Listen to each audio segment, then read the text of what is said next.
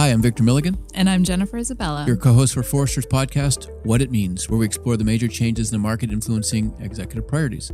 And here with us today is Frank Gillett, Vice President and Principal Analyst, to discuss the very large, confusing topic of Internet of Things. Welcome, Frank.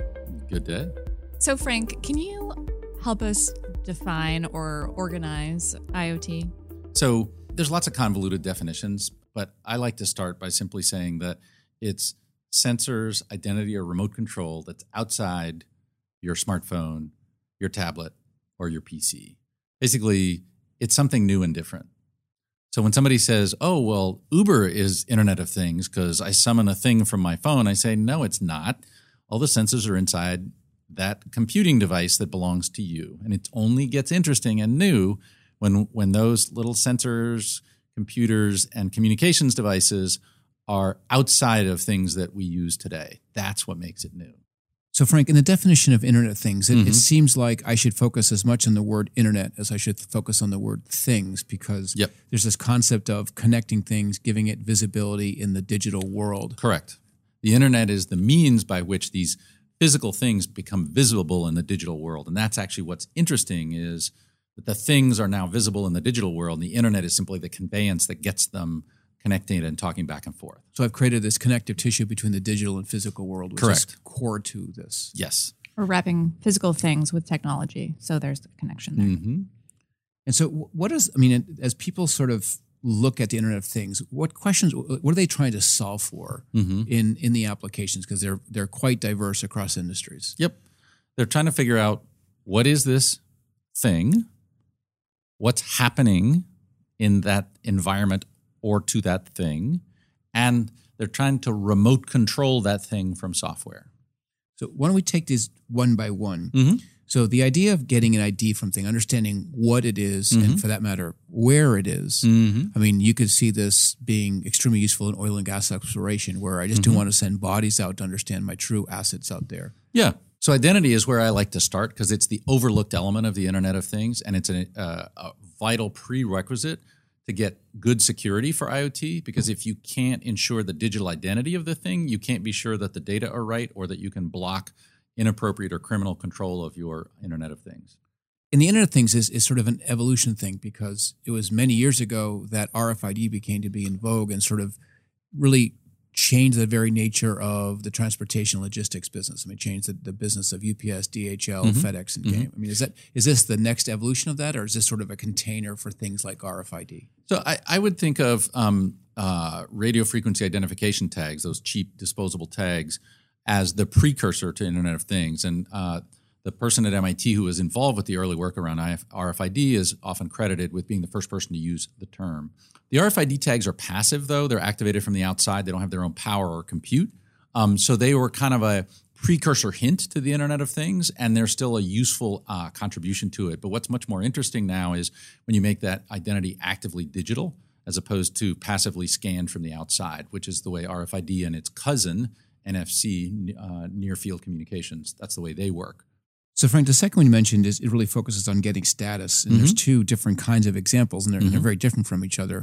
One may be what we're used to in terms of getting sort of meter reads or something like that from the utility space, or whether that's water levels or what it might be during or after rainstorms or droughts. Correct. Then the second one is newer, which is what you might get from a fitness device, which is I'm actually going to get status of the person's heart rate. I'm going to get status of the person's fitness levels, whatever it might be. I mean, they're divergent on this point, because you're just really trying to get your environmental status. Is that fair? Yeah, right. So you've either built the sensors into a thing so that you can track that thing, or you're effectively putting sensors on or around a thing. And we're mostly not yet putting sensors inside people. And so we're instrumenting people from the outside the same way we instrument a home, a garden, a farm. And so the Fitbit or any of the other wearables, the power meter that cyclists use, those all measure what's going on around. Actually, the power meter, though, is in the product as opposed to sort of on or around the environment. But yes, those are two ways of thinking about getting the status of what the heck's going on and having that automatically appear in software. And to sort of finish our journey trying to demystify the Internet of Things, the third one is to control it, which is now that I understand its identity, I understand its status. Now I wish to control it, to either repair it, change it, or do something to it. Correct. Now, to do that, you go from having identity or a sensor to actually an actuator, right? So you have to have some ability to do remote control, and that lets you return to control something in the physical world. I mean, the clunky way is to send a human to do it. More interesting is the automatic light switch, turning back the speed on a generator because it's exhibiting some vibration and wear, and you want to chill things out till the maintenance can get there. There's just so many ways. I mean, a great example is demand management, controlling the refrigerators in a grocery store to reduce power consumption during peak time in the afternoon, and then pounding the cold air back in after you get past peak. Or the consumer example would be the smart home, right? Controlling the temperature. I mean, similar to the refrigerator example you just gave.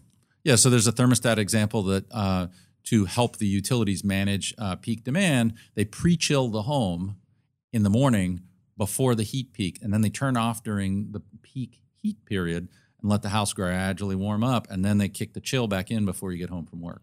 Yeah, that's an important example because I think there's a lot of buzz around the Internet of Things about the fitness or about some of the medical pieces. But if you look at the utility smart grid or demand response, that has been a concept that has been in motion now for many years. And you could argue that the Internet of Things was a necessary part of the equation to make it work in full. And so it really delivered against the concept versus in some areas where Internet of Things is actually creating new markets, new products, new experiences type thing. Yes, that's right. There's a wide variety of applications here, and some of these things we are attempting to do without fully sort of software digitally enabled, and that may be what can be a little bit confusing is, there's industrial control systems that have been around for 20 years, but there's a whole new level you can get to if they now can connect to not only the software of the parent company, but the product maker that made them, and even to integrate, say, across the value chain with your partners, your suppliers, and your distributors. Right. There's 2 points that you raised here that distinguish the Internet of Things from things that have been in the past, which is the industrial controls that you mentioned. And let's go through them one by one. The first one is self-powering. And the second one is the connection from the physical to the digital that gives it, and whether that's being shipped back to the product maker itself or the person actually running the system. I mean, those two pieces appear to distinguish Internet of Things from prior simple monitoring or telemetry systems that might have existed in the past. So I'd add another one on, which is analog to digital, right? Because a lot of these systems before were simple dials, where the level of the voltage told you the status of, say, the wind speed or something. So there was an important flip from analog to digital. There was an important flip from being isolated to being connected. And then there have been huge improvements in the potential to deliver battery power or electricity to places we just couldn't get it before that enables you to then take advantage of that connectivity. And then I'll add another advance, which is the shrinking of compute devices. Basically, the amount of compute you can pack into a tiny space and in a tiny power consumption envelope. So, Frank, if you could give us an example of a common sort of consumer-facing IoT use case, right? And then juxtapose that to something that's bleeding edge, that'd be great. All right. So when we look at these innovations, they've led to some new things like the tiny wearables that you can put on your body with very long battery life. So Fitbit 1, now several years old. Mine's like 3.5 years old. The battery lasts a week or 2 weeks, and it keeps track of how many stairs I walk up because it's got barometric pressure, and how many steps I've taken. So they squished down power consumption, compute, battery life. They made all this work great. Now, an even more interesting example is the wearable temporary sticker tattoos that we see that you can wear on your body. And the best application of that I've seen is effectively a skull cap you wear in sports to detect risk of concussion. So your coach can pull you when the sensor indicates that your head's gotten too hard a bang. So that's out there in at least pilot and maybe production. And then the out there kinds of technology are Google's research into a contact lens that somehow manages, I'm a little unclear on the details, pulls electrical energy from your body and uses it to measure your insulin levels to keep track of that to keep you out of diabetic shock.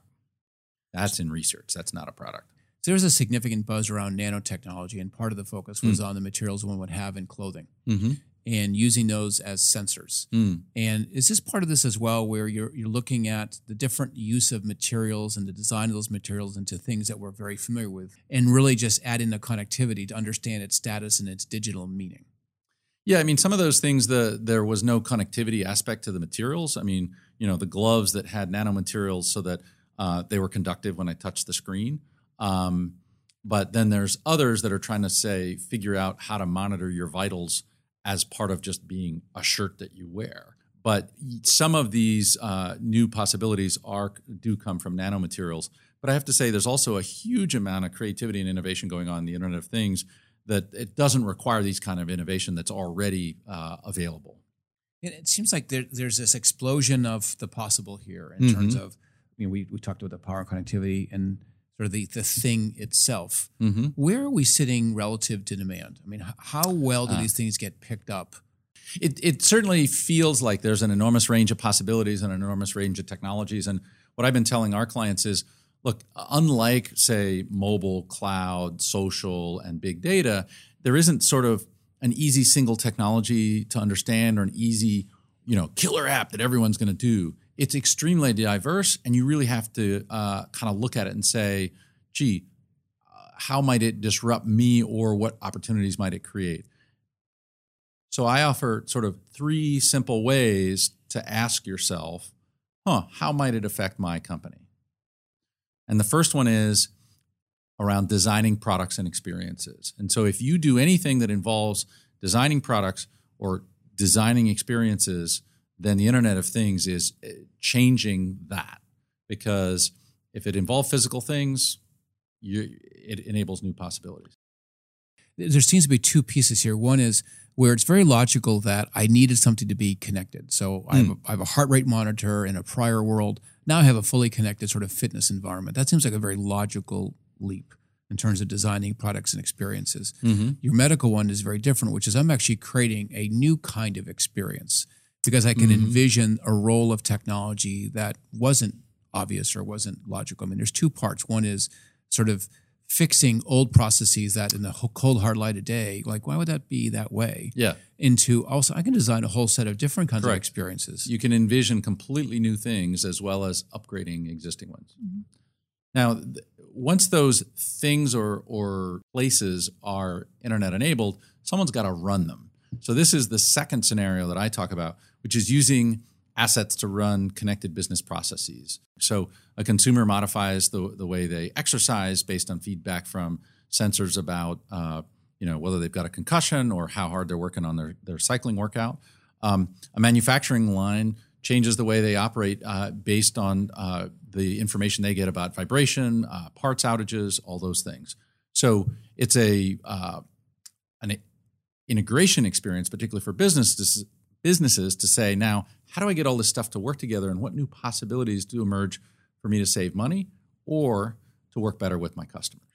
Now, the third scenario, which is the new one in the research that I'm working on, besides designing products and using connected assets, is consuming insights.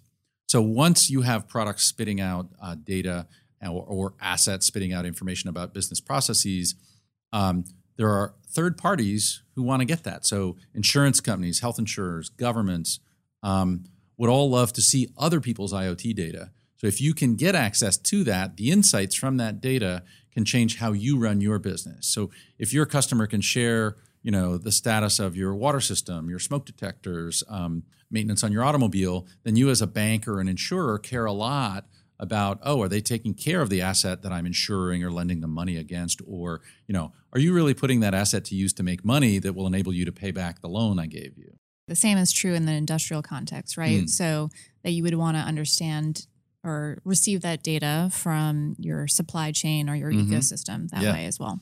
Yeah. So, right. So having visibility to other people's IoT data is the third scenario that you might find yourself in. So even if you don't design products and you don't really use assets to run your business, you still are interested in other people's data, like, say, weather might still have an impact on what you do. Right. And this is part of the creativity of the Internet of Things, because apart from the technology revolution, for that matter, the power revolution that's underpinning this, is that if you look at it from a GE or Siemens perspective on airplane engines, this kind of connectivity and insights allows them to put a whole different economic model in place for usage-based. So the engine can be done based upon air miles, not sort of on the complete lease of it all. Right. This has the opportunity to change the way the industries work. Correct. So we see sort of incremental opportunities. If all you have is an office building and you actually don't care about anybody else's assets in the world, then your opportunity is relatively incremental because it saves some money on comfort in the building, monitor a little bit of safety stuff to avoid bad events, and maybe make your employees a bit more productive and happy because you're diddling with the lighting to get past the lunch lull and get them like mellowed out before they go home and fight traffic. But if you're a product company, the first thing you have to be asking yourself is, am I headed for product as a service? Am I no longer in the business of boxing widgets to put in the distribution channel, but rather in the business of delivering a better experience? So that's what the jet engine guys are asking themselves is, I'm in the business of delivering, flying hours, not in the business of delivering jet engines. And that changes how they think the whole business model. So I want to move this conversation to fertilizer for a second.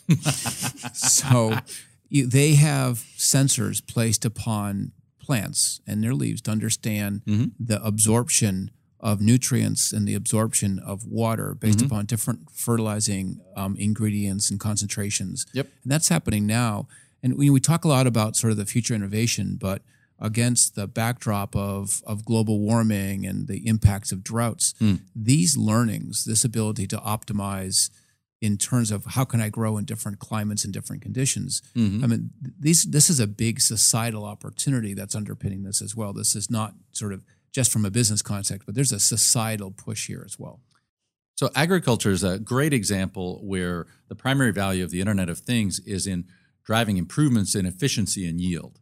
Yeah, it just strikes me that as you look at these applications in different industries, at first blush, it's sort of head-scratching why I would put a sensor on a leaf or a stem for fertilizer. I mean, that's an extraordinary, innovative application, and it makes perfect sense at some level. And I'm sure that across these different industries, there's all sorts of things that focus on, at one hand, making existing processes go better, more efficient, whatever. On the other hand, make it so that it's better for customers. It actually delivers greater value into the marketplace.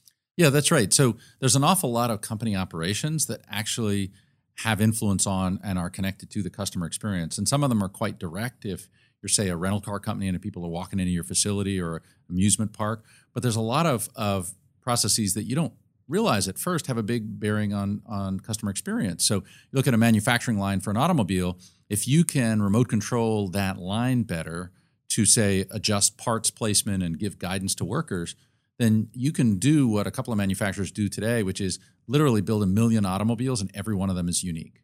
So this is the holy grail of mass customization. Yes. This is the idea that I'm not going to put the car in the lot and then I'm buying from the lot. I'm actually designing from here, and the car's built for me. Correct. And it's not just built for you with customization down to the software level and the components. It's also on a faster timetable because there's much better visibility to the entire production process. And the dealership's going to get better information about you. I mean, you can change the whole experience. So an overlooked part of the industrial IoT phenomena is this potential to really improve the customer experience, drive better customer affinity, and not just do efficiency. And so I'm telling our clients, wow, when you start thinking about how to instrument and improve your operation with IoT, you have to think about the extra potential to build in the possibility, a few extra sensors, a better software platform, so you got more flexibility to go after the customer journey, the customer experience. Frank, how ready are organizations to take on IoT? Generally not. So we talked about designing products and experiences, running operations. Notice those two stakeholders are not ones that have been in the digital conversation much yet. So they're not in the IT organization. They're not in the marketing organization. Consuming insights, well, marketing is tied into some of that. So that one's a little more. But in general, they aren't. And even for the ones that are, what they quickly figure out is they're missing some piece that they have to go somewhere else in their organization to get. Right. Or they actually need outside expertise from consultants and vendors because there's so many new things we're trying to bring together here that it's actually quite hard. So there's this brilliant synthesis of technologies here. You have power, you have computing, you have the device itself, you have the imagination of applications, and you just talked a little bit about sort of the readiness issue. So I'm an executive, and I hear all the buzz around Internet of Things. In some cases it's obvious, in some cases it's mysterious to me. What does it mean to me? What is my game plan for this year to sort of corral this in my head and bring it into my organization in a way that is both appropriate for me and recognizes that if my competitors innovate at a faster clip, I may be put at a very quick disadvantage? So in the simple terms that we use today, the first question to ask yourself is, what kind of assets do you use at your company? And if what you have is primarily office buildings and employees, then it's probably pretty simple. You're going to keep watching it, but you don't need to jump. I mean, you want to save the energy, you want to make your employees happier, all that stuff, but no big deal. If you have a lot of assets on the books or you depend on big assets to run your business, then you should be all over this looking for potential, not only to improve your efficiency, but also to go after improving your customer experience. And then some companies further are in the business of designing products or experiences, and they have a whole other level to get to that is the most transformative, and they needed to be on it yesterday. Thanks, Frank, for joining us today. Yeah, thank you, Frank. You're welcome. Thank you. If you like what you heard today, please subscribe to Forrester's What It Means podcast on iTunes, Google Play, SoundCloud, Stitcher, or TuneIn. And don't forget to leave us a review. To continue the conversation, follow Forrester on Twitter and LinkedIn. Thanks for listening.